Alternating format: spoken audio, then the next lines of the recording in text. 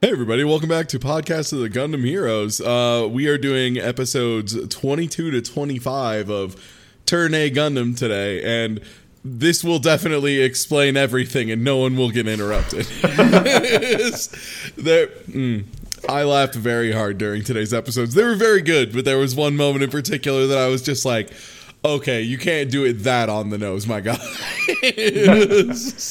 Yeah, right when they try to start explaining things, people just get interrupted, and it's unfortunate. It's the weirdest thing, yeah. Yeah. I guess we'll just jump right on into it. To episode 22, we get a brief recap of the Diana War Hospital adventure time, and how she's working really hard to make herself feel like she's doing the right thing on Earth. Doesn't matter anymore. Title of this one is called Harry's Trouble, and I like this episode. Oh, this sure is an episode. Because it's Harry-focused. So yeah, so it's good.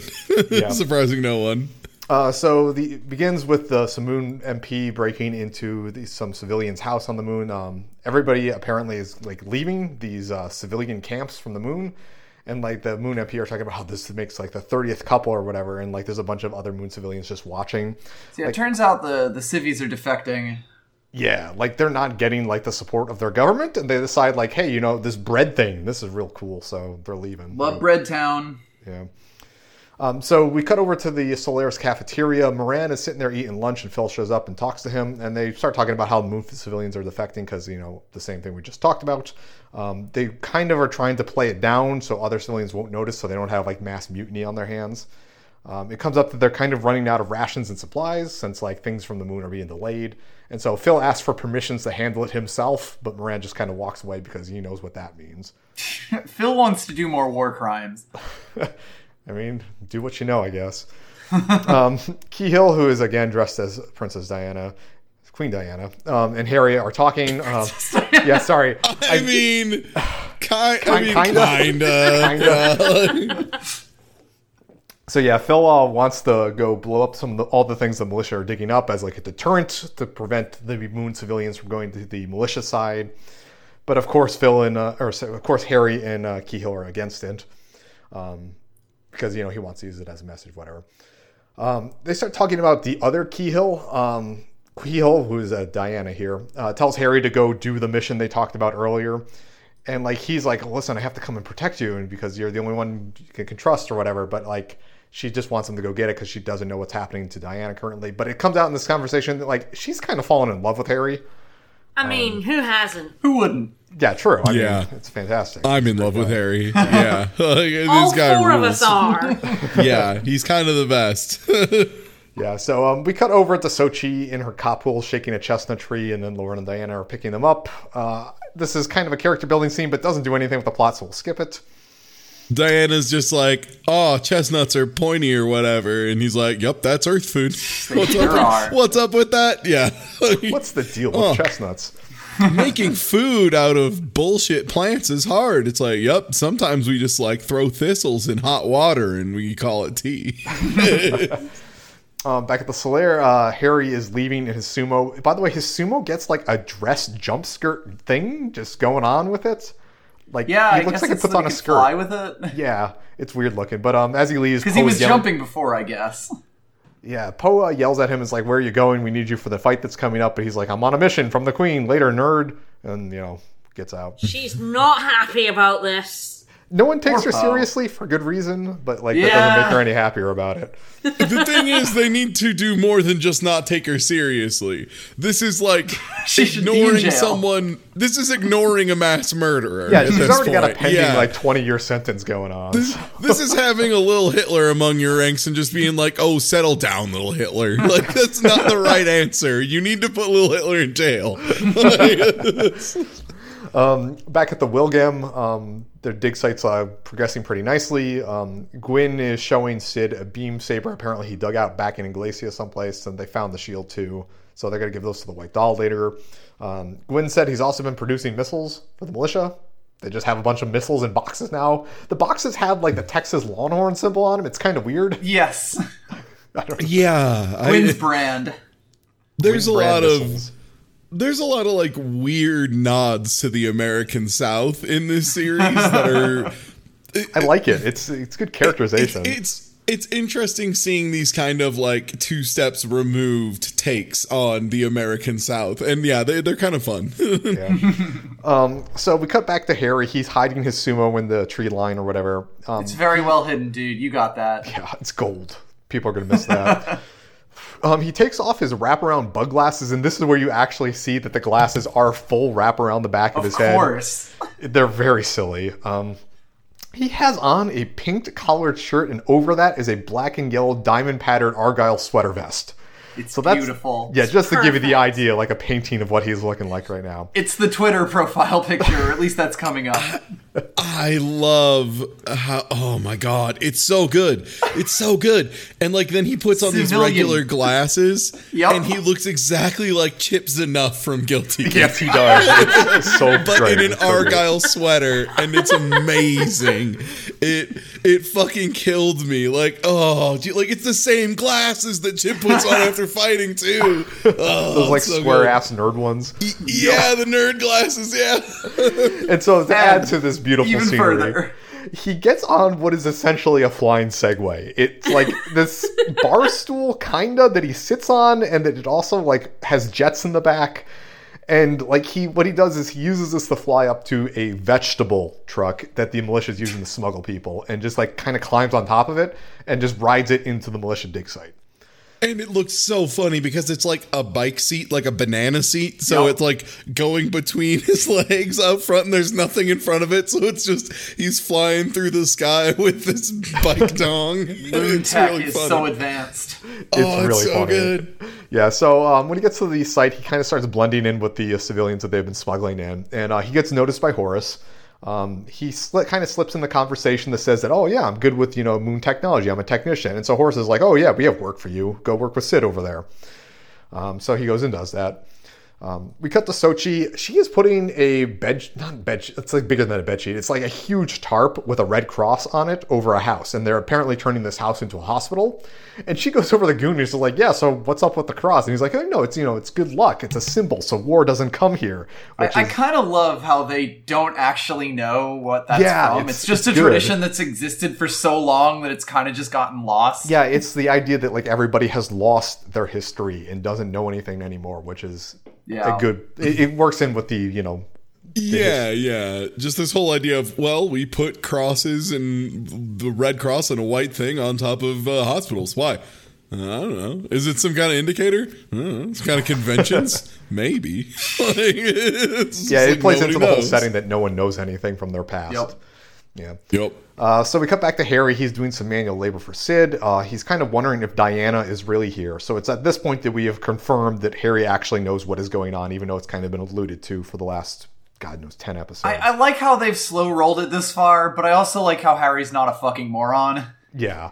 He seems to be the only one. Yes. Like, he is the only one who realized that, Kehill was pretending to be Diana, and he noticed pretty much right away, whereas, like, everyone else who knows had to be told. I think that's just Lauren Yeah. at this point. Yeah. But, yeah, Lauren had to be told. Harry just fucking knew. He's that good. Yeah, I mean, I And guess Lauren, with your... like, had an idea that something was up. Like, he noticed Kehill was being weird, but yeah, he didn't piece it together as fast as Harry, who was just like, those two looked the same.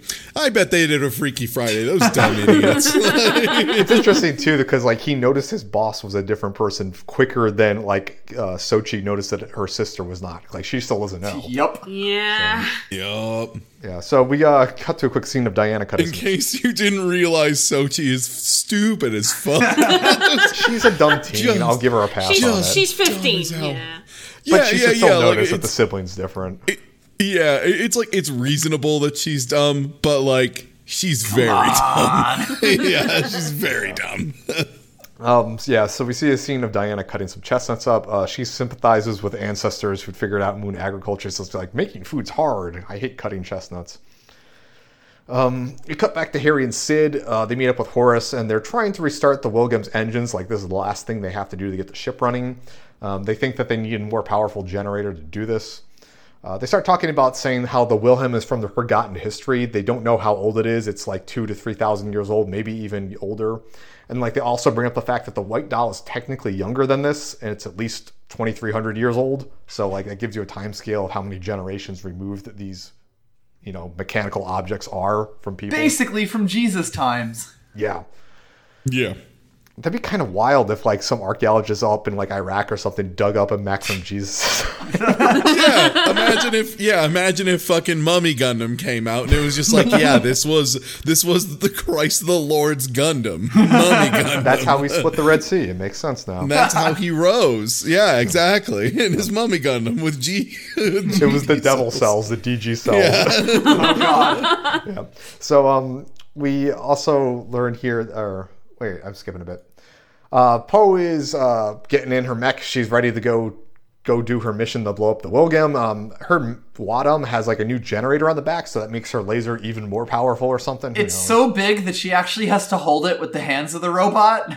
Yeah, it's kind of silly. It's just like they strapped like a fucking gas generator to the back of it. What I love about this is so much of this does kind of feel like redneck engineering. Like, very much using your truck to just make a hot tub by redirecting the exhaust into the back. It's that kind of shit of just like, this isn't a great way to do this, but like, I mean, it'll work for now. We're on the field. Why do I feel so lightheaded? Is it the hot water or the carbon monoxide? Who knows? And it's also like a large hint of like, no one really is fully understanding the technology that's going on here. They understand. It's just they don't care about the side effects. Yeah, that too. So back at the Wilgem, they're doing the final test to start the engine. They decided to use the White Doll to jumpstart, basically, the Wilgem. Yep. There's some dialogue here. Sid says that he's opening a new treasure box for the militia, while Latimer says, like, well, it could be Pandora's box. This may be bad. Who knows? Who knows the difference between good and bad? No, absolutely none. Diana shows up. She's thinking that this is Will Games' legacy, that he left this ship for the militia to use. At this point, Harry is kind of walking through the crowd, and he notices Diana, and like he knows it's her. She's just out here? What? Yeah, and he's really surprised that like she's just walking around. Like she thinks that like she would try to be hiding her identity, but I guess she's pretending to be Keyhill, so who knows, The perfect cover. Yeah, so the White Doll does a thing, the engines start up, everybody's super happy and pumped that the militia now has a super spaceship. Diana's looking at the engine thinking about Will when Harry walks up, and Diana knows it's him like immediately. Like they know who each other are. So they go walk off. Lauren notices this. He's like, this is weird. Why is she walking with this stranger? And so the two of them kind of like go off to the side and start speaking candidly to each other. Harry tells her about Poe's plan to go blow up the Wilgem. She says like, well, I want to stay here even though I'm queen because I like it here. And so like he grabs her and starts saying, listen, you have to leave or you're going to die. And so Lauren sees this and he starts trying to go fight Harry. Diana stops them saying, this is Harry. And then like they kind of have a realization of who each other are. There's like three separate people with two identities here that are all getting. They all have, basically. All three of them have secret identities. Yeah. Really. Yeah. So, yeah, she tells Lauren about Poe's plan. He thinks Harry is defecting. Like he's kind of happy at first, like, oh, you're joining the militia now, but he's not. Nah, dude. And so Lauren's like, oh, you're just here to kidnap Keyhill then. And this kind of throws him off because he doesn't know why. He doesn't know why Lauren, who knows that it is really Diana, is calling Diana Keyhill as cover. It's confusing, but this is a 3-spy situation. Like we can't make this too much easier via the medium of podcasting. I'm afraid we're gonna need a visual guide. Yeah, I know that you know. We're getting but into I know like, that you don't know that you know. But I'm not sure if you know that he knows that she knows. Exactly. We're getting to like revolver ocelot situations here. So. Yeah. I hypnotized myself to convince myself my arm was a ghost. Yeah. God damn it.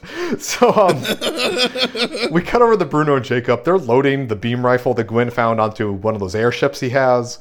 Everybody's saying that like, oh, those two look like idiots, but they're good at mobile suits, so we'll keep them around, whatever. I love them now. I know. I love that they've just joined up with the hero side. People are like, all right. And yeah, they're like, well, we were going to steal this, but actually people around here kind of treat us all right, so fuck it, we'll stay. Yeah, they feel like very early on villains that turn hero side, like, that shonen trope where, you meet your arch-rival villain, but he helps you out, in this third episode, and then from the rest of the time he helps you. But, it's weird because, I don't want to spoil too much, but going on, they do have, conflicts later about where their loyalties lie, and I think the show does a decent job of portraying that. And it shows up in one of these episodes here, one of the first ones. But yeah, they are for the time being helping out Loren and the militia. So yeah, they loaded onto the airship. The airship spots Poe's Wadham walking over the hill. She immediately starts firing missiles, and the militia like jump into action trying to react to it. We cut back to Harry. He's telling Diana that like being here is bad, you're gonna die. But she of course wants to stay here because she likes it here. And she like brings up that like if you don't let me stay here, I'm going to reveal to everyone who you are. And then you're going to be insanely captured and dead. Yeah, so like this kind of, I'll try to like condense this conversation, but like Harry asks about Laura because he's like, well, aren't you also being incognito? And he's like, is that a disguise or a hobby? And then Lauren says that like, it is my duty to do this. It's a weird conversation they have. Like Harry kind of accuses him of tricking everyone, even though he's also tricking people about it's weird. Yep. But it's just Harry just can see through disguises. I guess that's his superpower. Is he's like, you're Laura, you're Diana, you're. It's because he understands fashion better than anybody, so you can't fool him with clothes. You just can't do it. He sees through that shit. Yeah, so Sochi thankfully shows up and breaks up the conversation, and Loren goes and gets to the White Doll. Poe gets attacked here by Bruno and Jacob for a second, who immediately run away. They still have their like wads as well. They're not wads. I forgot what the name of their suits are. The ones with the railguns on the top of them. Yeah, they're the weird little guys. The gremlin machines. Yeah. Yeah, so they like buy some time for the militia. Harry flies back to his sumo on his flying Segway thing. Poe does a warning shot, like a big beam laser over the valley where everyone is. This is where Loren gets his White Doll's shield, and like he makes a big deal about setting up his eye field. If you haven't watched any of the original UC Gundams, this is a thing of a technology that just bounces beam lasers around. It's a protection thing, but nothing dangerous about that. Yeah. So Poe fires the laser again, and this time Loren charges up to the front line and blocks it with a shield. In the course of doing this, like there's a cool shot of the White Doll just kind of like spreading the laser over the shield, and instead of like blowing up the valley, it just kind of rains down these particles on everything, and this ends up torching the hospital that they set up. Oops. Yeah, Sochi even makes a comment, says like the Red Cross didn't work. It's stupid. And they were like, at least it wasn't a direct hit. Like they didn't directly laser the hospital. It just is a little burnt. Like, it's the difference between second-degree burns and complete incineration. So Yeah. So Poe jumps up in the air to shoot the valley a third time because she wants it exploded. But Harry shows up in his sumo and kicks her. She falls to the ground, and then she thinks immediately that he's gone and become a traitor, but he yells at her as like, I'm protecting the moon civilians that are down there. They're still loyal to us, even though they're working, whatever. So she gets really angry. She fires the laser again for a fourth time. He blocks it with a sumo, but in like the course of it, it just blows up his arm. She is like really conflicted now. Like obviously she wants her operation to work and for her to destroy the spaceship, but she also doesn't want to kill what is essentially a teammate to her. And so she's getting like real emotional and cries here. And then the militia just starts firing at her, so she runs off. Humiliation number, I don't know, 25? Yeah. This is when the airship that had that beam rifle on it just kind of flies over Loren with the White Doll, and he just kind of picks it out of the sky and shoots Poe's Wadham, and so like the top explodes on it again. And she's also, now not only is she crying, but she's also confused on how he got a beam weapon. So Harry jumps in front of them both and says that, like, listen, we're retreating. And Loren, knowing that it's Harry, says, like, okay, sure, get out of here. And they talk about how this is the legendary Gundam and this is going to protect all the people from the moon or whatever. The enemy of the space immigrant. Right. Yeah, they keep bringing that up. I don't know what the Gundam ever did to the space immigrants. Afterward, Diana and Loren talk. They're kind of recapping. Luckily, there were no casualties, but their location is blown in the. They know about the spaceship now. Yeah, so like we got to get the Wilgem working, or we're done. And so, the end of this episode is kind of funny because in the background, on top of the Wilgem, Gwyn is just giving the speech about how they're naming it the ship that, but like no one's paying attention to him, which is kind of funny. That like he's trying to be this big politician, but just no one cares. I love it too because when you first met Gwyn in this series, he came off as this guy who was like actually very important. Yeah, he's big shit. And then as you go on, you find out more and more that like it was very much fabricated or very much just he was trying to make himself seem more important than he was. I mean, he was important when he had a nation to back him, and then when he kind of abandoned it after it got destroyed, like he's kind of a joke now. Well, he still wasn't even that big of a deal then, too, to a certain extent. Like, he was talking to the moon, and they were like, "Are you the president of Earth?" And he was like, "Yes." So there was that, yeah.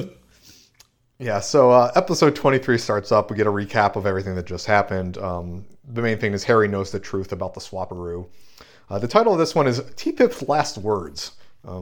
Not foreboding. Can't imagine what that's going to mean. Yeah. So we're back in the Slayer. Phil blames Harry for the whole failure of Poe's attack, but Kehill kind of shows up. Again, she's playing Diane, and covers for him, saying that, like, oh, listen, I gave him official orders. He was doing some recon work. You know, that's why he was out there. And he really appreciates that, which is kind of funny. We cut elsewhere. The Gallop, that ship that we talked about a couple episodes back, it's now parked in front of the Donkey Bread Factory. Apparently, Keith got some seed money and just made a factory in the middle of nowhere. As you do. Yeah, so this is where he's making bread now. So good for Keith. He's a good war profiteer. T-Tith is there, and she's complaining that, like, why did the militia have to show up? I'm trying to get away from those people. And, like, she looks down, and she has this, like, weird sunflower doll that she, like, carries in her skirt. We get a flashback to her as a kid on the moon with the doll, and she's talking to, presumably, her mother. She asked her mother why people that live in such a beautiful place would need to be barbarians, referring to the moon, or referring to the Earth, which isn't seen there.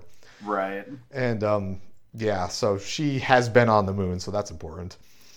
We're introduced to two new characters. One of them is an idiot, and the other one's kind of important. The first one is Troy. He's one of the people who is a baker at Keith's factory. He has kind of like long gray wavy hair, and he has like the Brock thing from Pokemon where his eyes are constantly closed. Yeah, and he's real friendly about everything, and he seems to be kind of an idiot, but a nice guy anyway. The second of whom is more important. He's the foremaster of Keith's bakery operation. Man. This guy's name is Maymay Midgard. Spelled meme. Spelled meme, yeah. Spelled meme. This guy is taller. He looks to be 40-ish, 50-ish. Gray skin, has kind of a buzz cut. And he has, like, perpetual bags in his eyes. He is very serious, and he tells Troy to stop fucking around. Like, you should get back to work. So Troy runs off. Maymay and Teeth whisper to each other, like, on the side of the building that they're at, and they're talking to each other about how the militia is using the white doll. And it, like, through this conversation, like, they're in on shit. Like, we already knew that T-Tith was kind of like a moon operative assassin, and Maymay knows, like, what's going on. So he's in on it. And so that's important for the rest of these scenes. So we cut over to Lauren and Keith catching up. They talk about how his business is doing well, but Keith is a war profiteer, so I don't really have too much sympathy for him. Basically. I do like that they make it a little more subtle in this series. Most other series I see who, like, go for something like this, they always have it be like, oh, you're selling guns to both sides, or like, oh, you're selling mines to both sides. And they're like, well, maybe mines are good, actually. But this time it's just like, it's bread, you know, like, it's pretty reasonable. Like, people are going to need bread, but it's just like Keith is maybe a little too, you know, that's what I feel, insider trading war with his loaves. Yeah, I feel that's kind of good, and that, like, the way they're portrayed, it's good because obviously he's war profiteering, which is a terrible thing, but he's doing it like he's selling bread, one, which is different than guns, two, like, he's trying to help both sides, and the reason he's doing it is because he just wants people to be able to survive. So, like, his head is in the right place, even though he's kind of a jackass for doing it. Yeah, so, he like, also gets, like, brought up to him that he's doing it to his face several times. Yeah, they address it too. So, I feel it does a decent portrayal of trying to thread the line there. I like it. Yeah. It's one of those things of, like, I think a lot of people criticize the writer of Gundam, who I'm completely forgetting the name of, for being... Tomino, yeah. Yeah, it's for, like, being a little too on the nose. And occasionally, I mean, yes, let's be real. We'll have a cut with two characters with their face half and half on screen pointing out that they look the same while they're saying, wow, these two characters look the same. So, like, it does happen sometimes. But then, like, yeah, like, this I feel like is a pretty well done, like, side storyline. I really like what they've done with Keith so far. Yeah. Like, as far as a character that I thought was going to be like a throwaway sidekick we forgot about, you know? Yep. Yeah, no, he stays around for a good chunk of the series. So yeah. So yeah, Diana shows up. They get introduced since they were never formally introduced. Yeah, he talks about his bread industry and everything. We cut to a montage of the militia doing a bunch of repair work and everything about their mobile suits and whatever. The main thing about this, we cut to Goonie and Sochi. He is sewing her hat, like that hat she's been using when she goes in the battle. The pilot hat. And yeah, and he brings up, like, he asked her if she will accept his proposal. And she says, yeah. So Sochi's like, yeah, I'm going to do it, but like things are moving kind of fast here. And like, and Goonie says like, well, listen, things are happening really fast these days. Like, I want to live my life without regret. I want to know what your answer is. And so she gets kind of flustered about this and runs off. And so, yeah, he has proposed to her and she has accepted. And this is kind of a subplot that's going to go on for the next couple episodes. I don't like it. He's 27. She's 15. We picked up the ages here, didn't we? Yep. Mm-hmm. I don't like this subplot. Yeah, I mean, like, it makes sense in a battle situation that, like, you would... It's one of those things but of, not, yeah. When I consider it in context of, like, World War II marriages, like, my grandparents and stuff like that, it's like, okay, yeah, no, that kind of thing definitely did happen. Still don't like it. Still don't need to see more of it. Still doesn't need to be represented in media, I feel like. But I feel that, like, one thing I think that makes this a bit better is, one, like, she has her own agency in this situation. And two, I think that, like, Goonie, for all of his faults, is a decent, like, he has her best interest at heart from what it comes out in the series. So, I don't know. It's weird, yes, I will agree with you, but... Anyway, we cut over to the mess hall. There's a bunch of people eating, apparently, bread from Keith's bakery. But, like, they're killing. Yeah, but they're bad-mouthing it because they're like, well, Keith sells to the enemy, too. This bread sucks. And so we have Fran sitting over in the corner eating the bread, too. She's like, this bread's fine. These people are just being jackasses because they don't like who he sells it to, which is fair. Also, Joseph is, like, in the corner there. Yeah. It's sort of relevant later because it's the only time that they're both in frame at the same time. Yeah, this subplot comes out of nowhere, and I agree with you. It's kind of weird. But, yeah, anyway, Fran throws some bread on the ground to a dog who has, like, an injured hand or paw, I guess. It's such a cute little paw. It's like, oh. It's one of those Scottish Terriers, isn't it? It's so cute. And she's like, she looks at, like, it through the lens of her, I guess, camera. I don't know what those things are called. And she's like, you're also a war orphan. We have to find... Oh, do you mean her pure autograph? No, I have no idea what kind it is. But yeah, old-timey-ass camera probably has plates and shit in it. You probably have to manually reload the flash. Like, yeah. And she was complaining that, like, everything she sends to the newspaper has been sad news. Like, she has to find happier news. Because, of course, you got to spin it. But, you need the human interest pieces. Yeah. So Sochi runs up to her and she kind of asks, like, you're Lauren's friend. Where did he go? And so she says, like, hey, we went to the bakery. So we cut over to the bakery. Diana notices that this is a kind of interesting scene. Outside the bakery, Diana's just kind of walking around, and she spots Mei, and she immediately knows that he used to be a member of Diana Counter. I'd recognize that countenance anywhere. Yeah, I recognize the bags under this guy's eyes. He hasn't slept in, like, a week. But yeah, like, she immediately knows that he should not be here. Or he should not be here. We also, during the scene, kind of aside, there was a man who was dressed as, like, a Far Eastern monk with, like, the straw hat and everything, and he's picking crumbs off the ground, and the kids, like, there's some kids making fun of him. It's Corin. He's not dead. And not dead, just... He's completely crazy.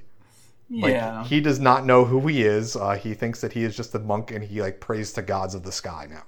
So, yeah, just keep that in mind, I guess.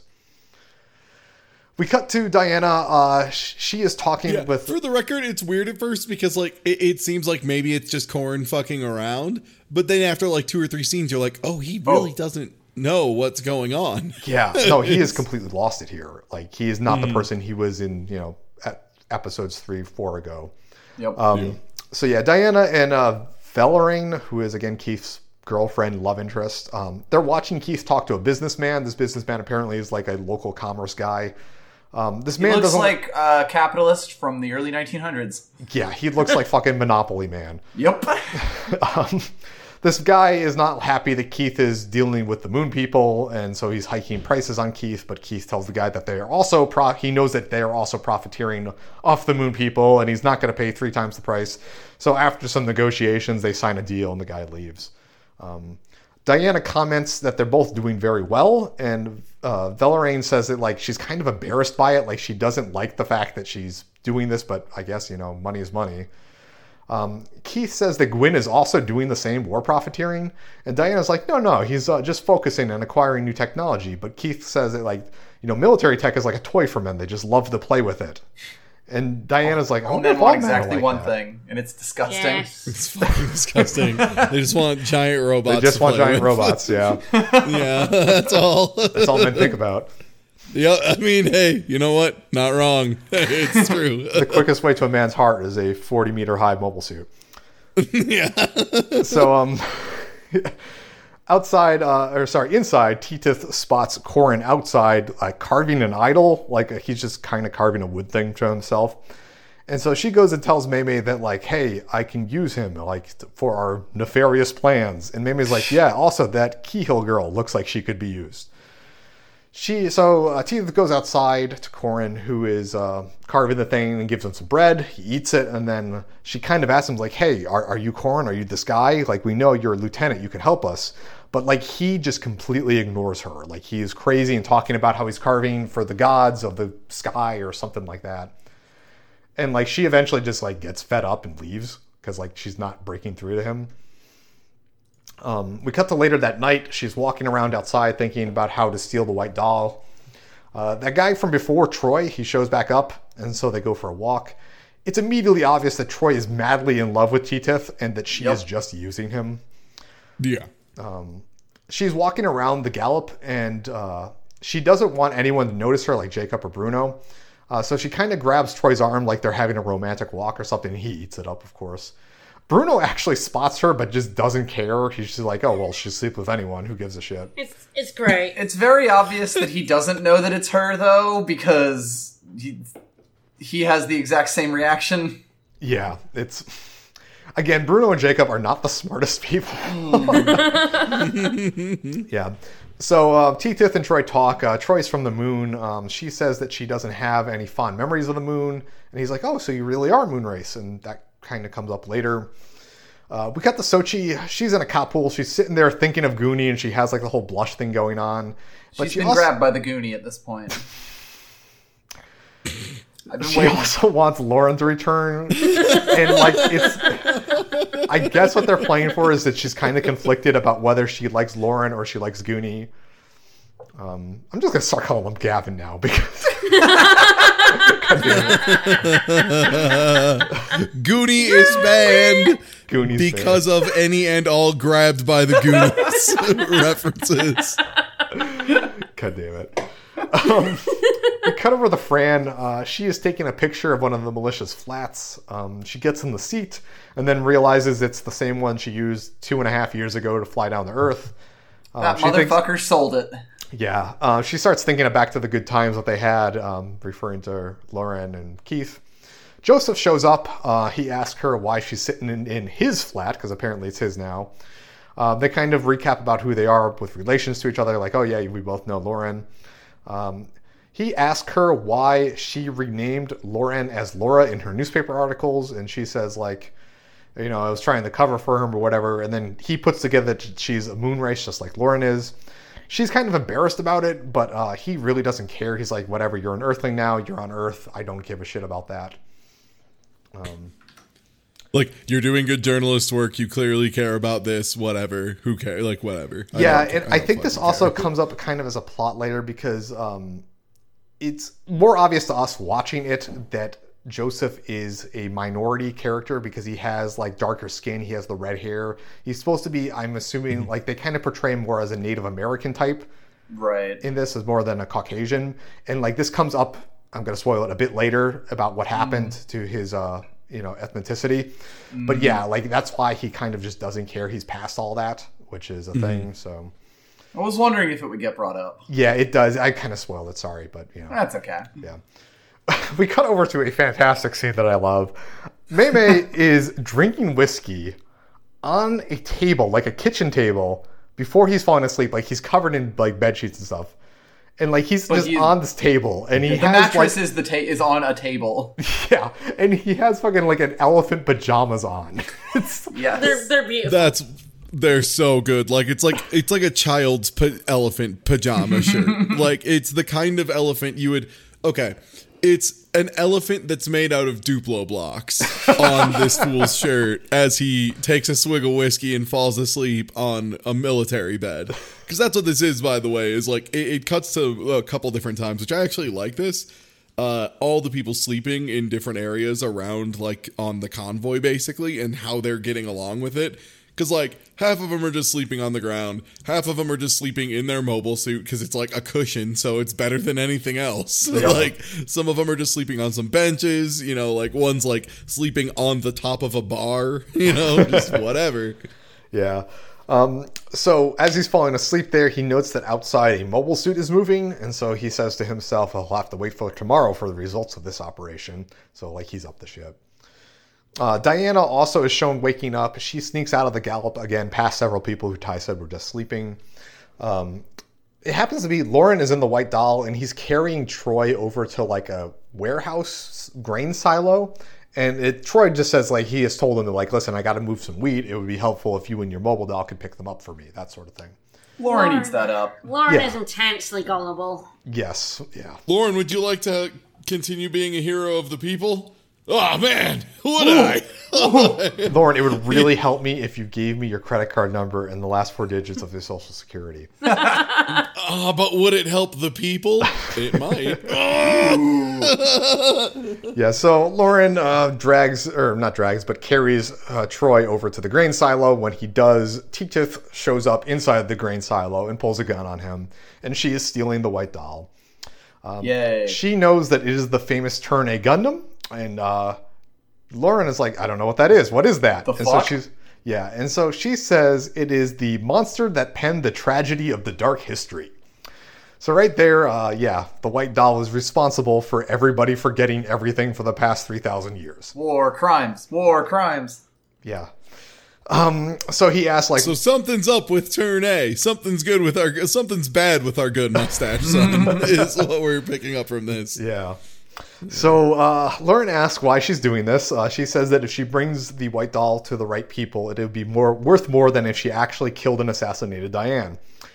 And so she tells Troy to go grab the iPad from Lauren.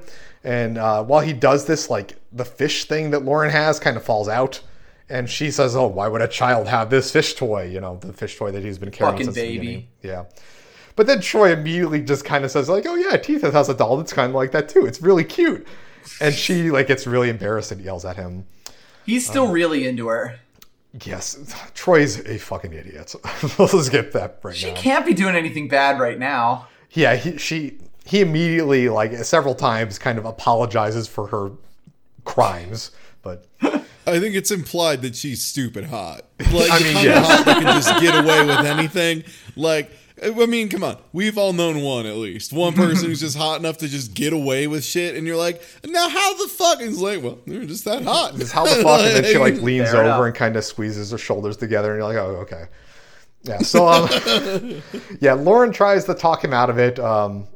She fires the gun at him, and they put him, sorry, I'm skipping ahead a bit.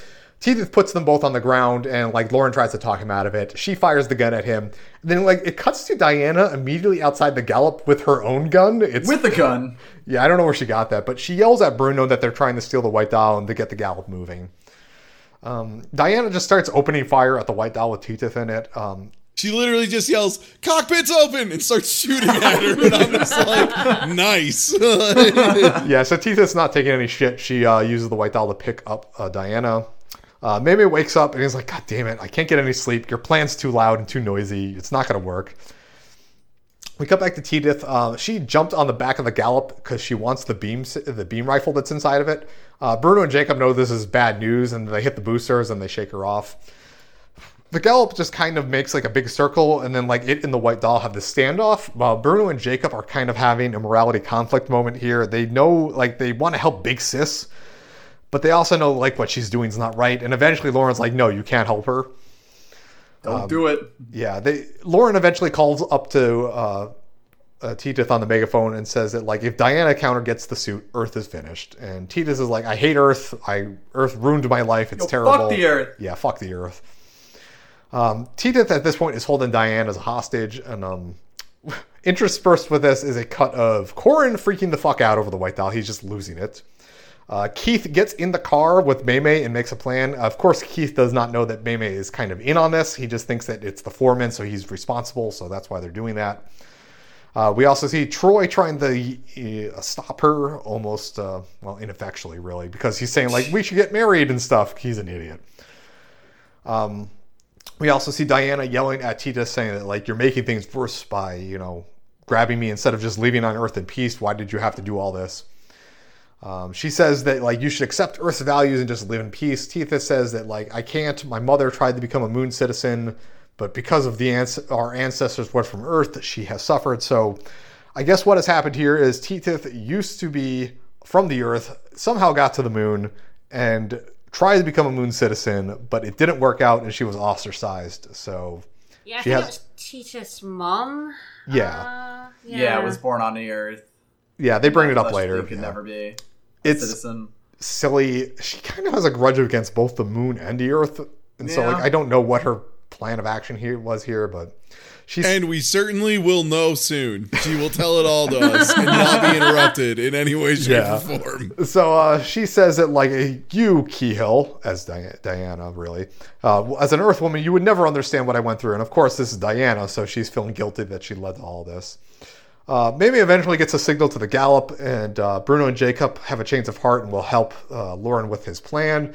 So Lauren pulls the Gallop up next to this other grain silo they have or something and says, like, hey, listen, if you swap Diana, we'll give you the beam rifle and you can leave. So Tethys pulls the White Doll up to the Gallop to get the beam rifle, but like during the course of this, the Gallop just kind of like runs into the grain silo, and this causes like a lot of flour to go everywhere, so it's kind of hard to see. Lauren then jumps from the top of the Gallop into the cockpit. Maymay spots Corin walking over, which is kind of funny because Corin's just going insane watching all this happen. He's just spouting crazy shit about the White Doll being God and ascending to heaven to look at branches of trees or something. Like, I don't know if this is supposed to be a reference to some sort of Japanese mythology, but like Corin is just losing it here. So yeah, Tethys and Lauren fight in the cockpit for a bit. They fall to the ground. The cockpit ball just drops to the ground. They fall out. She starts punching him, yelling about like how he's lower class, but now he's elite since he did all this cool stuff. She goes to punch him. He judo throws her over his shoulder, and like in the middle of this, there's a slow motion shot of her falling, and then gets headshot. Like someone shoots her in the head as she's falling, and it just falls to the ground, super dead. And so Lauren and Diana are kind of looking like, what the fuck just happened? She okay? Yeah, and Troy, fuck! Yeah, and Troy comes over and is like, hey, what's up with this? And Mamie's like, hey, someone's sniping Moonray citizens. I wonder who that could be, super suspiciously. He backs up around the cockpit and sort of just walks off like, yep. Yeah, and at the same time, Corin is just leaving. He just walks into a field and just spouting his crazy god bullshit. So yeah, Tethys is dead. Troy now, of course, gives us her backstory. Long ago, Diana counters people abducted some Earth citizens for research. And then, like, her ancestors, Tethys' ancestors, were those people. And so she faced abuse on the moon about, like, yo, you're an Earthling, you can't live on the moon, and all that. And so that's why Tethys has a grudge against everyone, really. And, of course, Diana is feeling super guilty about having this situation. Lauren tries to cheer her up. And the last scene of this episode is kind of funny. There's an animation error of her not having the wound in her forehead while they kind of do a close-up on her. I don't know why. She got unshot. Yeah, but yeah, that's that episode. We're going over on time. I'll tell you everything about why Turn A is the actual devil. This is why your machine's the bad one. Oh no! Ow, my head. Oof! Oh, my brain parts. That's where I stored the information I was going to tell you. Oh well, bye. We did find out it's called Turn A because of the upside down A. Stupid fucking mustache. It's fantastic. Yeah, so episode 24 starts. I'll try to get through this one faster. Sorry. There's a recap of Tita's death at the White Doll's Turn A, etc. Titled this one is Lauren's Distant Howl.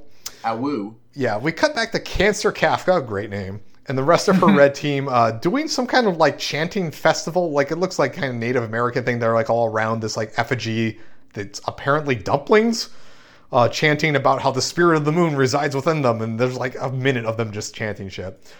Moon military police and like that quartermaster lady from before are watching. The lady with the super round head. Yeah, she's great. I don't know what her name is. I looked it up and I couldn't figure it out. If anyone knows, I guess, 3 weeks from now, please tell me on Twitter, please. But yeah, they're wondering why ancestors of the moon race would do something stupid like this. We cut to Goonie in a Bajornon trying to stop looting and pillaging. Yeah, so I guess all the red team got in their flats and decided to go pillage some shit, but they're on a success. As they do. Yeah. Goonie was trying to stop them. He was unsuccessful, but he says that like if they have to resort to pillaging, then the moon race may not have the resources that they thought they had and weren't able to crush the militia as quickly. And so, yes, we cut back to Moran and Harry. They are talking about how the moon forces are having to resort to pillaging since they don't have supplies anymore.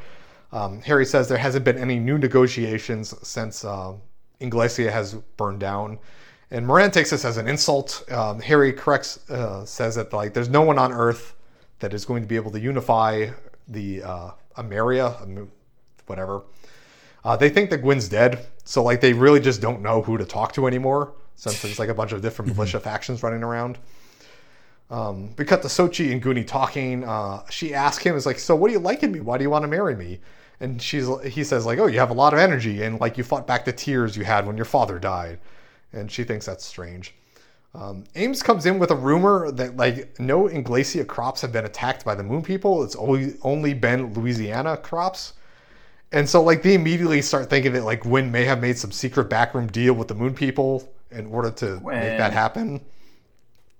And they also bring up that Lord Bongiorno, who I guess is the Louisiana guy, says that like Lord Bongiorno. Lily's that's dad. what it is. Yeah. Bongiorno. He wants to unite all of America. Oh God. So we cut back to the moon landing zone. Cancer and her crew are trying to get their suits fixed, but Poe's like, "Hey, you can't enter here anymore." And Cancer starts complaining that like you gave us suits to go attack things, but now you won't help us fix them. What's up with that? Phil tells her to fuck off, and she gets mad. Moon people are racist in both directions. Yeah, it's kind of stupid. I mean, that's racism, but shit. Turn A. We're gonna learn about like Cancer and the whole Red Team's deal, I think, in this episode. Yeah, it's this episode, yeah. We cut up to Diana and Lauren talking about how Sochi's getting married. They think that Lauren thinks that Sochi's too young, but Diana's like, Yeah. I mean, yeah, but they like, listen, they're both on the front line. They have to be conscious of death. They have to live their lives without regrets or whatever. Who knows?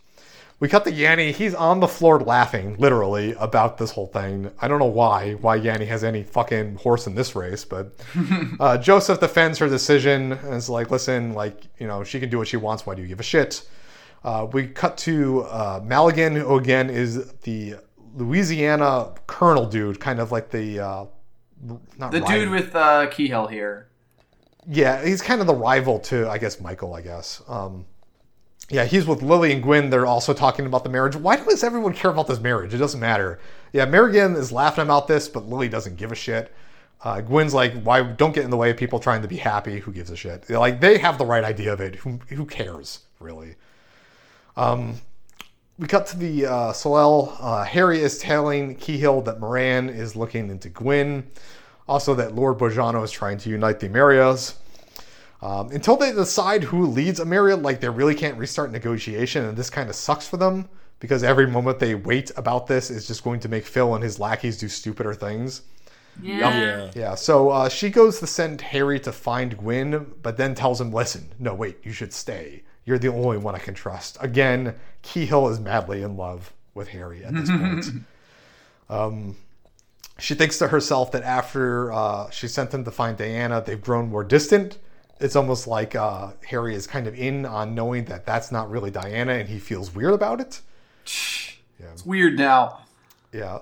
We cut back to Moran, who again is one of the Red Team people. He is yelling at that quartermaster lady. She thinks that they've turned into freaks since they've spent so much time on Earth, and that they shame the moon race by doing their silly dances. She starts going full racist here. Yeah, she goes in. Cancer shows up and says that like they took a big risk by revealing themselves when Diane came to Earth. The quartermaster's like, you're just like Laura. She turned against the moon after living on Earth for so long. And then the quartermaster like turns and takes a huff out of an oxygen tank like it's fucking Spaceballs brand canned air. Yeah, she's like, oh, just breathing the Earth air too long is making y'all stupid. Let me get a chug of this sweet canned air. Hit me with that moon air. Yum yum, just like space dirt. Yeah, so Cancer slaps her and she's like, listen, I'll prove myself that I'm a moon person, and she runs off. We cut to Diana. She's in a car driving back to the war hospital to do war hospital things. There's a lot of fog around. She almost gets run off the road by a mobile suit. It's a flat that she doesn't recognize, and it's heading towards the war hospital. We cut over to the war hospital. The flat is one of the ones from the red team. It has a mustache on it, which is really just like they cut a piece of metal to look like it's a mustache. Cancer is By the way, this fools all of the people. Yeah. It's very foggy, I'm sure. Cancer is on the top of this flat with the mustache, yelling about, I'm Laura, I'm defecting back to the moon race. And the rest of the red team just starts pillaging this war hospital, stealing food and cash and everything, and praising Laura and the Queen and everything. They basically start teabagging this hospital. Cancer is at the top of the thing, and she's doing a dance about, like, it's really silly. I don't even know why. The head nurse is trying to get everyone loaded on the trucks because, like, they're attacking. It's weird. They're attacking a hospital. Elsewhere, Sochi is taking a shower, and it's like one of those like camp shower things that has like the water in a tank above your head and it just falls on you. And like Lauren is talking to her outside the shower, and he's asking her, is like, maybe you should go back to Inglacia to get permission for your mom for the marriage. By the way, this is weird. If a person is taking a shower, don't stand outside the shower talking to them. Well, she starts asking for towels. Yes, He's there to he's hand still her their towels. servant. He is still her servant. She's flexing also, on him. Yeah. Also, it comes up a couple times, but That's true, she yeah. definitely is a little bit of It's strange, though. a little bit of a bitch with it a few times. She definitely uses it as a power. Like, there's one point in particular where she like refers to Lauren as just like a hired hand. Yeah. And the fucking Queen's like, yo, watch it. Like, don't Dude, cop that attitude. Come on. Yeah, so she says she doesn't care about what her mother thinks. She's decided to marry. He brings up that, like, oh, you may end up as a widow. Is this a good idea? And she teases him back saying, like, you just want to feel love, which is kind of mean. Diana shows up, says that the war hospital's under attack by a mustache mobile suit. Sochi wants to go, but Lauren says, like, oh, Goonies Suicide Squad can take care of it. I'm taking care of it, too. I'm run off. So he goes and leaves. She calls Lauren a hired hand, like Ty said. Diana says, like, you shouldn't call him that, and then slaps Sochi, saying that, like, if you intend to marry Goonie for the wrong reasons, you shouldn't. And, like, I guess this is a ploy that, like, she's trying to get at Lauren by marrying Goonie. I don't really know. She's trying to make Lauren jealous. Yeah. By marrying, I can have Gavin instead if you're not interested, but because she's 15. Yeah. yeah. And too young to be getting married. Yeah. that's what that is. Also, I do like the way they kind of cover her getting slapped. They like have the first statement and then a bunch of soldiers run by all at once, and then it just like once the soldiers are past, you just see Queen Diana already has her hand like across. Yeah, post slap situation. Yeah, it's real good. Post slap situation. Yeah, is this currently the Gundam series with the most implied slaps? Not sure. I think Zeta may still take that. Even for non-shown implied slap. only. I mean, there's like slaps. 100+ slaps in Zeta. Like some of those have to be covered up. Yeah. So we cut to Lauren. He shows up at the hospital camp with the white doll. Mishi tells him, like, if the head nurse sees you, she's going to be mad. And then the head nurse, of course, they were spots really him. dumb, and they're like, there's only one mustached mobile doll, and it must be Couldn't be faked. Yeah, so the head nurse shows up and is mad, but Mishi covers for him and is like, listen, why would he show back up after all this? It's stupid. Horace and Diane show up. They fill Lauren in on what happened. It really doesn't matter. Later, it's like implied next day cut. Mishi and Sochi are giving out food for injured people at this war hospital. Mishi asks Sochi if she plans on getting married. And Sochi's like, I don't see any reason why I shouldn't. I mean, YOLO. It's a tax write-off and everything. We cut over to Diana telling Lauren. Lauren's getting into the White Doll. Diana's telling him that the beam rifle is dangerous and it can kill people in one shot. Don't use it unless you have to. Also, I don't think the people that did the looting are official moon forces. Like, it seems weird that they would even stoop to that, so it's probably not the moon people. The honorable moon people. Yeah. Sochi shows up in her carpool, and she's like gun-ho, like, I want to attack those flats and everything. And then, like, Bruno, Jacob, and Diana are all trying to tell her, no. Like, stop it, you idiots. Lauren takes off. You are trying to fight an MMA fighter with a toddler machine. Please. Yeah. Lauren takes off, finds the Suicide Squad. They're fighting the red team's flats, so he starts a battling with them. He tells them that Diana doesn't want them looting anymore. Cancer calls him a traitor from the moon. He says she says that the war wouldn't have happened if the White Doll had never existed, saying like, oh, the moon people could have just rolled over everyone. Lauren... Yeah, this is something that kind of gets brought up a few times, that the moon people are a bit salty that the Earth people have fought back successfully. Yeah, like, it's your fault for fighting back, Mr. White Doll, to which I say, fuck you, moon people. Yeah. Lauren asks if they're Moonrace descendants. Cancer, in the flat that she's in, attacks with a mustache. Like, she just kind of rips it off the front of her mech and just throws it at the White Doll. The White Doll, like, catches it after it chops down a few trees and chops her arm off with it.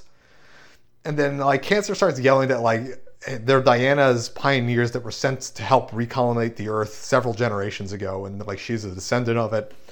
The White Doll attacks Cancer, but, like, she flips and pins it with her Wadam, and, like, asks, like, listen, I have you pinned, I want to see Laura. And so Lauren opens the cockpit and shows up, and she's confused why it's not a woman, but he's like, it doesn't matter, I'm here trying to work for Diana's hope for peace. Cancer says that, like, moon people hate Earth, and then Lauren's like, if Diana hated Earth so much, like, why would she come in the name of peace and try to do negotiations? She just would have stomped everyone and blown everything up if she really wanted to take it over. And so Cancer jumps out of her mech and slaps Lauren a couple times. He says, like, you don't know how much Diana has suffered, and everybody's gotten gun crazy and are not trying to talk everything out. It's at this point that the militia cavalry shows up. They chase the red team off.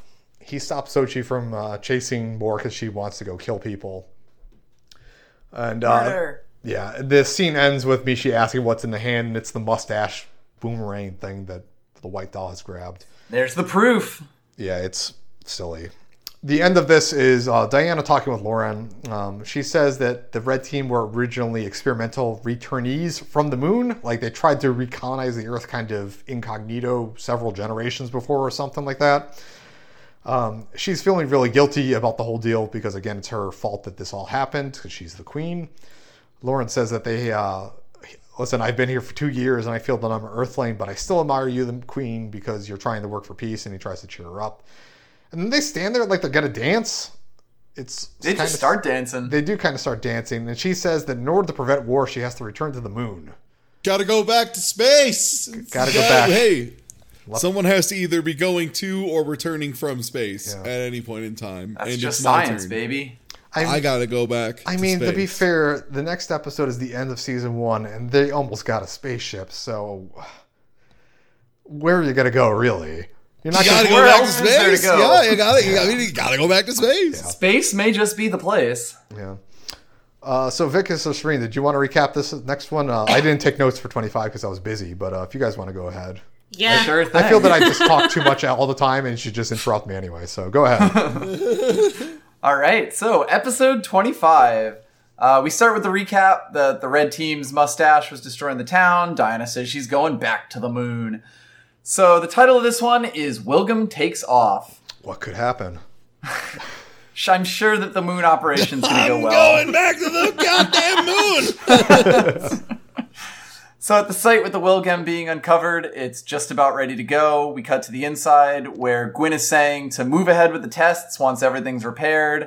Lily says the Diana counter's been suspiciously quiet lately. And Gwyn's like, yes, we're just waiting for the best time to strike, like it's chess or something. That He's 40 very chess. So we cut to Sid outside, who's not happy about Gwyn pushing everything along. Horace says that they've really been pushing. We learn that it's unusually cold, and Sid says that there's an 18-year cycle of climate change, so that basically the polar vortex comes down every so often. It's like Westeros or something. Horace thinks that he says a snowstorm's coming, and Horace thinks it's a weapon. Yeah, he was like, yeah, we have a snowstorm coming up. And he's like, what's a snowstorm? And he's like, what? He's like, is that like a gun? Is that a gun? He's like, no, a snow, like with snow. Oh my God. This is cut into by the white doll walking out of camp, and no one really knows where Lauren's going. So Sochi and Michi are talking about Kihel in the Gallup's cockpit. She disappeared last night. Weird that. And Lauren's going off to find her. Sochi's very clearly jealous that they've been spending so much time together. It does make sense too, because Sochi's getting married. I don't know why she's so jealous about. It's almost like she's getting married for the wrong reasons because she's too young. Oh, wow. No. Speaking of, Gavin arrives and brings Sochi a present. It's a wedding dress. She likes it. He's a bit of a creep.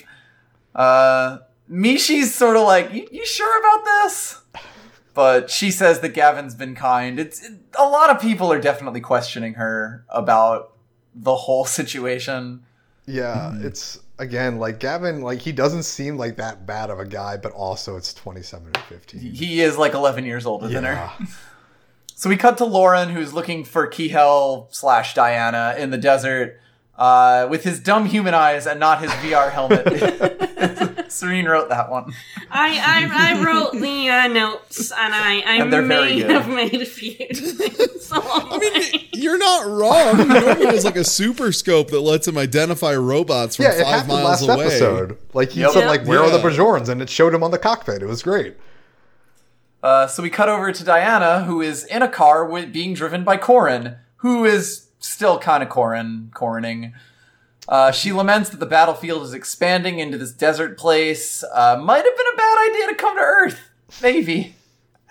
Having regrets. Mm-hmm.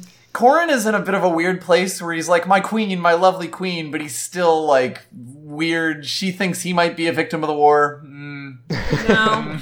Yeah, I don't know. But maybe. Hold on to that one.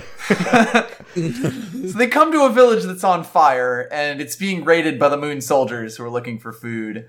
The Moon army holding people at gunpoint, stealing all of their stores, doing war crimes as they do. Diana's mortified. She's like, is this my fault too? Probably. She asks Corrin to take her to the Solil because this has to stop at this point. He's hesitating, but he then drives her off.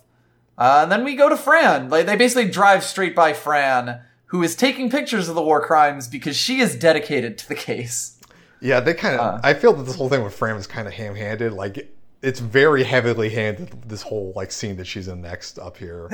They kind of give Keith a whole bunch of story, whereas Fran's been a bit in and out of things, and I guess they felt like they had to... Yeah, true, yeah. Give her something. Also, we were talking about the on-the-nose writing, and we have a war photographer in the middle of a war situation.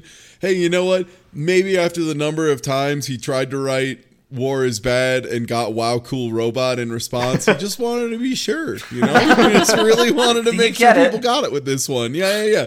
There's a war photographer seeing war being terrible and hurting innocent people. Do you get it yet? Yeah. And in that case, an old lady's being attacked by one of the Wadoms. Yeah, weird. It's the little green ones. The little boys. The little boys are the Wads, the little gremlin they're the walking Wads. dumplings, yes. Fran leaps to her aid and scares them away by threatening to publish their picture in the Full Moon Topic, saying they'll get charged for war crimes, which... Bit of a stretch, but it works. Yeah, this seems really weird because, like, if you jumped in front of someone doing war crimes and says, hi, I'm going to publish your war crimes, you would just get shot. Yeah, I know. There's another solution, dude, but hey. There's a great shot of the guy, like, holding his hand and then waving as he, like, they say, No. no, it's okay, I'm off Don't get now. my model number. So let's see. Fran goes back to taking pictures, gets bumped into another dude who is like, you know that news is just gonna get suppressed, right?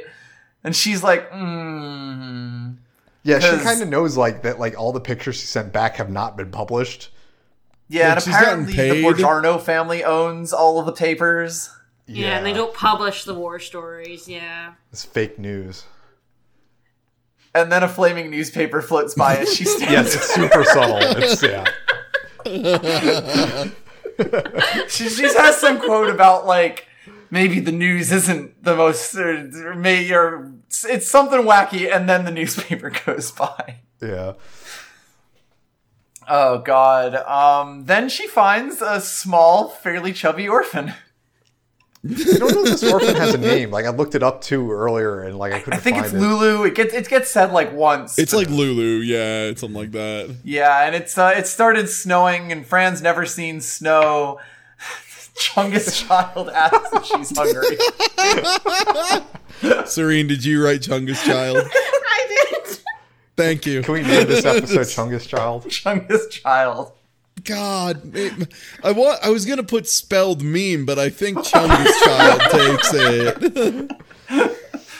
But she's basically like, yeah, that's probably a good idea. I know where we could get some dope bread.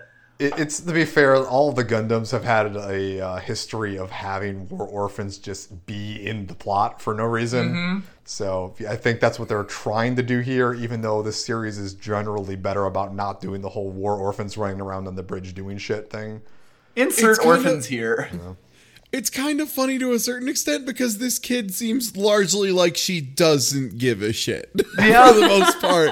Like most of her reactions are like, yeah, no, that's how life be. It sucks. Yeah, my parents are dead. Yeah, What, you never seen snow before, weirdo? You fucking weirdo.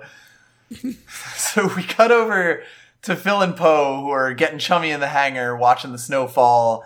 They talk about how they're totally going to go attack the militia next and defeat them. And then Phil's like, snow's pretty romantic, and Poe's totally into it. So I guess everyone's just pairing off in these episodes. Yeah, we kind of knew that Poe had a thing for Phil earlier, but he kind of reciprocated here, so sure, why not? Be war crime buddies. Up in the bridge, Diana and Harry are talking about Kiel being spotted in the town where the where the army was buying supplies. That's the way Harry puts it. Seems like he might not know all that. Phil enters. He asks about it. Hey, buddy, can we attack the spaceship yet? And Kiel's like, not yet. No. And then he's like, yeah, but it's almost done. They got some Moonrace people on it. It's pretty much done now, so they basically have no choice but to give him the chance to attack the spaceship. He is like, who knows what Earthlings would do with the spaceship? They might invade with their mobile dolls. That would be awful. What if they went to the moon with some kind of old mobile fort? No. That would be bad. That would I'm never going happen. to the goddamn moon. That would That's never happen. So much of this episode. So we cut back to the Donkey Bakery that Fran and the Gnome Child have made it to. She's out looking for her parents, shock and awe. Doesn't want to stay because the moon people only attack towns with food. Weird. Yeah, she has this like weird eating disorder over it. Like she doesn't want to be places where there's food because like that's where the moon places people get come attacked. And steal it. Yeah. This is why you don't do war crimes. Kids get fucked up. Yeah. So Lauren also pops in looking for Diana. Keith busts in, so the room is really filling up quickly. Mm-hmm. Lauren asks him, nobody's seen her. Fran confronts Keith about his war profiteering. She slaps him. That one's, I think, a full slap rather than an implied slap. Yeah, it's a full slap. Yeah, that is on camera. Yeah. Talks about how the papers are buying her work, but they're suppressing it. Keith basically just takes this energy and turns it on Lauren, being like, yo, Gwen, that guy's up to some shit. Yeah, he's playing you. Like, I think he straight up says, like, he's playing you for what you're doing right now. He's using you like a tool, you idiot, you moron. Yep, asks how many people Lauren's killed. Lauren's like, I don't kill nobody, I just have the giant death robot. I'm a deterrent. Keith is like, or he's saying that he's just waiting for negotiations. Keith's like, that shit hasn't been working. You really think they're going to get back to the table at any point? He just wants to make bread so that anyone that's still alive, because he's got bread praxis going on, basically. Yeah, like I said earlier. Neutral. I'm just making loaves. Just get off my case. Yeah, like I said earlier, like I feel that even though he's a war profiteer, like he kind of has like a decent idea of why he's doing this. Like, yeah, there's another scene later for it. So from there, we cut back to the militia. Yanni's talking to Joseph. There's a great shot of Yanni's giant fucking face on the monitor who scares the shit out of Joseph. Yeah, Yanni calls up Joseph, like, while Joseph's inside the flat, and, like, Joseph presses a button to talk to him, but, like, Yanni's face is, like, 12 feet tall. It's just, like, right there. Someone else then shows up to talk to Joseph. Cuts to Yanni and the generals preparing for the battle. We go back to Joseph, and it turns out it's Fran again. So they're continuing their thing that they apparently have. Yeah, Joseph and Fran are an item, apparently. Fran is like, would you ever marry someone who's like me? And then just kind of looks directly at him. He goes, yeah. He's like, yeah, probably. She's sad that her photos aren't making a difference. She also not all moon peoples him. Before, like, leaning her head on his knees. We cut to Lauren, who is still looking for Diana, because that's basically all he does in this episode, wanders around in the white doll yelling Diana. I mean, she's really depressed about everything she's done. That's, I guess, one thing that this series has done is shown that Diana feels very guilty about all this. Yep. He gets a call from Sochi, but he's not really feeling great about what Keith said, so he just kind of blows her off. She's pretty mad at him back in the Gallup thing, but he's still busy worrying about Keith's words. And the turn A sort of just like, what am I fighting for's? Into the air. He poses in anguish. We cut to Keith, who's making bread, and it's basically, he wants to use his bread to make a neutral town so that all the fighting can stop. So his heart's in the right place, but he's still war profiteering a little bit. Future Mrs. Keith tells him, like, dude, you really gotta go to bed. Go to bread? Go to bread. Go to bread. Oh, you got it, honey. I'll go to bread. No, Keith. So the next morning, basically everyone arrives at the Wilgum site. The snow stops, so the battle's gonna start. Lauren is still AWOL at this point, though. Joseph is in the flat, which apparently the militia has taken to calling the High Heel. Which, very fancy. Wow, fantastic. Fran wants to stay, but Joseph says no and gives her his jacket to help her keep warm while she's taking war photos. Joseph is basically going to be the defensive line without Lauren around, but he's like, I am going to get fucking creamed if we don't have that beam rifle. Yeah, Joseph is doing like he's trying to like line himself up for the whole sacrificial thing going on, and he's the only guy who has the wiggle technology in the flat. The wiggle technology. Gwyn and Horace are in the Wilgum preparing to take off. They don't think the Diana counter will destroy the spaceship and the battle will end once it launches. This is kind of important for like the blocking of the next scene, because the first time we saw this, we were a little bit confused. Yeah. Yeah, I think they said that Diana Counter wanted to capture the spaceship. Yeah, Horace has this supreme faith that they wouldn't go do a war crime because it's a perfectly usable spaceship. Yeah, they want it for themselves. Yeah, makes sense. Lauren is asleep on the white doll and gets woken up by an alarm that the Wads are about to attack. It's Wadoms, actually. We got this the wrong way around, yeah. It's fine. It's a whole set of the little guys and the big guys. Yeah, I think it's like 5 of each or something, so yeah. Yep. The Wadoms start attacking with their cannons. The militia calls them scarecrows, and they start firing at them while Fran's taking war pictures. Poe notices Lauren and wants to be humiliated for the 10th time as she rushes into battle. Sochi and Mishi attack Phil. He swats them away like flies because the Koppels are not the best-built mobile suit in the world. Sochi attacks again and is about to be killed by Phil. Like, someone might finally die because of this war, but a beam attack comes and saves her. She thinks it's Gavin. It was actually Lauren because he's the only one with a beam weapon. She kind of pouts about that. But she did call Lauren's name when she thought she was about to be killed. But I think shows that she really is, like, in love with Lauren, and she's... I don't know if she realizes quite that she's doing all this to make Lauren jealous, but... She's 15. Not she's yet, 15. But yes. Yeah, she, several times, like, she has been poutful that, like, Lauren has saved her, even though, like, she kind of likes him, but, like, she isn't very truthful about her feelings to him, so yeah. Yeah, it's kind of been her whole thing this time. The white doll is getting sick headshots on all the Wadoms. Tells everyone to concentrate on defending the Wilgum. Joseph pulls Corrin's club out of nowhere and goes to attack. He is immediately disarmed and kicked aside. I'm here too. No, I think the thing just literally grabs the club and takes it out of his hand. Shakes it off him. Yeah. Kicks it. Kid, you're gonna hurt yourself. The Wilgem starts its takeoff sequence. Mishi clotheslines one of the wads. It's pretty great. Yeah. Lily says Gwyn's won. Gwyn's like, I don't know about that yet, because he's got to be all dark and mysterious. Poe attacks, but Lauren's finally getting in the defensive line with the shield to stop her. Everyone calls to check, because he actually gets kind of domed by this, but Lauren is like, I'm not going to do a fucking murder. I swear to God. Mm-hmm. Yells he's not a tool, charges the white doll after dropping his shield and sword, or his shield and rifle, and chops its legs off in one shot. Yeah, he does like a double cross-hand chop thing, just like with both beam sabers, takes out both legs. Yeah, just...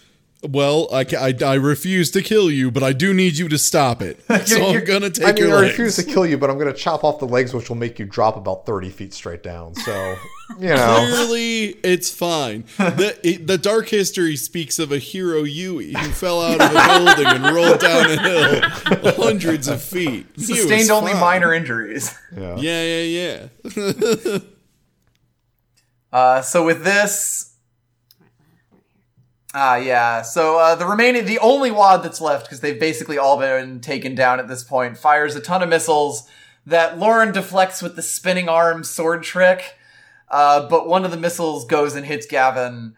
Sochi freaks out about this, but Lauren and Joseph manage to hold the line, and the Wilgem takes off, which basically is the end of the battle. Yeah, we have a scene of the Wilgem in the distance, sort of trundling along. Yeah, this is and Poe's kind of just resigned at this point. The end of the episode is basically Lauren and Gavin talking by the river. He's broken his arm. Lauren apologizes for hitting him with a stray missile, but Gavin's like, nah, it's totally fine. Yeah. Lauren also says he lost control of himself. So I wonder if that'll come back. Probably not. He just got a bit mad. You get the bloodlust and it happens. Yeah. Sochi shows up, tells Lauren that the Colonel's looking for him. He asks, hey, do you got time to talk now? And she's basically like, fuck off to him. She goes and talks to Gavin. The episode ends with Lily and Gwyn talking in like a bit of a depression in the field. Lily says Lauren is not an angel, but a young and beautiful but fierce panther who might turn on Gwyn someday. And Gwyn's like, fucking bring it on. And then Lily's like, and then Gwyn's like, okay, Lily. Very much, good. Sure. Thought it was I'm going to marry you, huh? And then the episode ends with the panning back to they're actually in like the wreckage of the ship, having landed successfully, knocking down several trees on the way, creating a ditch. Yeah, it kind of crash landed. Not crash landed, but like just landed and plowed a bunch of trees down. It just landed. They're not really. They don't have like wheels. There's no landing or feet. gears. Yeah. Any landing you walk away from. So that's the end of the first season. Where do you guys think it's gonna go? I mean, the militia and Gwyn. The moon. Well, no, but okay. So Gwyn and the militia have a spaceship. They're obviously gonna try to go to the moon. But where do you think, like in the interim, like, well, what do you think is gonna happen? Do you think like Diana's gonna let them go? Do you think Diana's gonna chill on Earth? I'm not sure. Diana's definitely going to try, at least try to take her queenship back. We'll see if that happens. We'll see how that goes. She's currently with Corrin right now. Yes. So God knows where that's going to end up. That could basically go anywhere. Yeah, do you think... I feel like Harry is also kind of a little bit in love with Kehoe, so we'll see if that conflicts. She's the queen I've been worshipping all my life, but she's actually not... So I could get with her. I mean, I guess that brings up a good point. There's a lot of different like love triangle things going on. Like, oh yeah. So I guess we'll start with that one, Harry and Kehoe. Do you think that's going anywhere? Do you think that's going to be a problem with her trying to puppet rule the moon people? I think it's gonna go somewhere. I think the problem is gonna come when like Diana tries to be queen again, and Harry has to basically choose between like being loyal to his queen or being with Kehill. I think that's gonna be an issue. Could certainly see that happening. It's not like you can run off with Keelheim, you know. Meanwhile, I think Sochi's gonna have a great time, and nothing bad's gonna happen to Sochi ever again. the love dodecahedron that is like centered on Lauren right now, that's not going to collapse in on itself. Yeah, because Lauren like has Kehill, Diana, and Sochi. So Ty, you're saying that the Goonie family is going to have a very long and prosperous career, or like yes, thing going on. yes. Okay, that's good to know. Yeah, better get into the Goonies now. Better get grabbed by the Goonies now, because it's folks down the line. That's all there's gonna be. Nothing but Goonies. It's alright. Sochi is not gonna be a widow. No. I love my favorite two anime characters, Sochi and Goonie, who are a pair and are inseparable. And it would be a shame if they were ever to be separated. Anything was to happen. Oh, I love Full Metal Alchemist and this character that is both of a daughter and a dog separately. I love them. I would hate to see anything happen to them. I love how separate they are, how much they are separately a dog and daughter. Oh, no. Well, next time, episodes 26 to 29. I believe. Yeah. Turn A. It's good shit, so I'll see you next time. Space Anime. Bye-bye.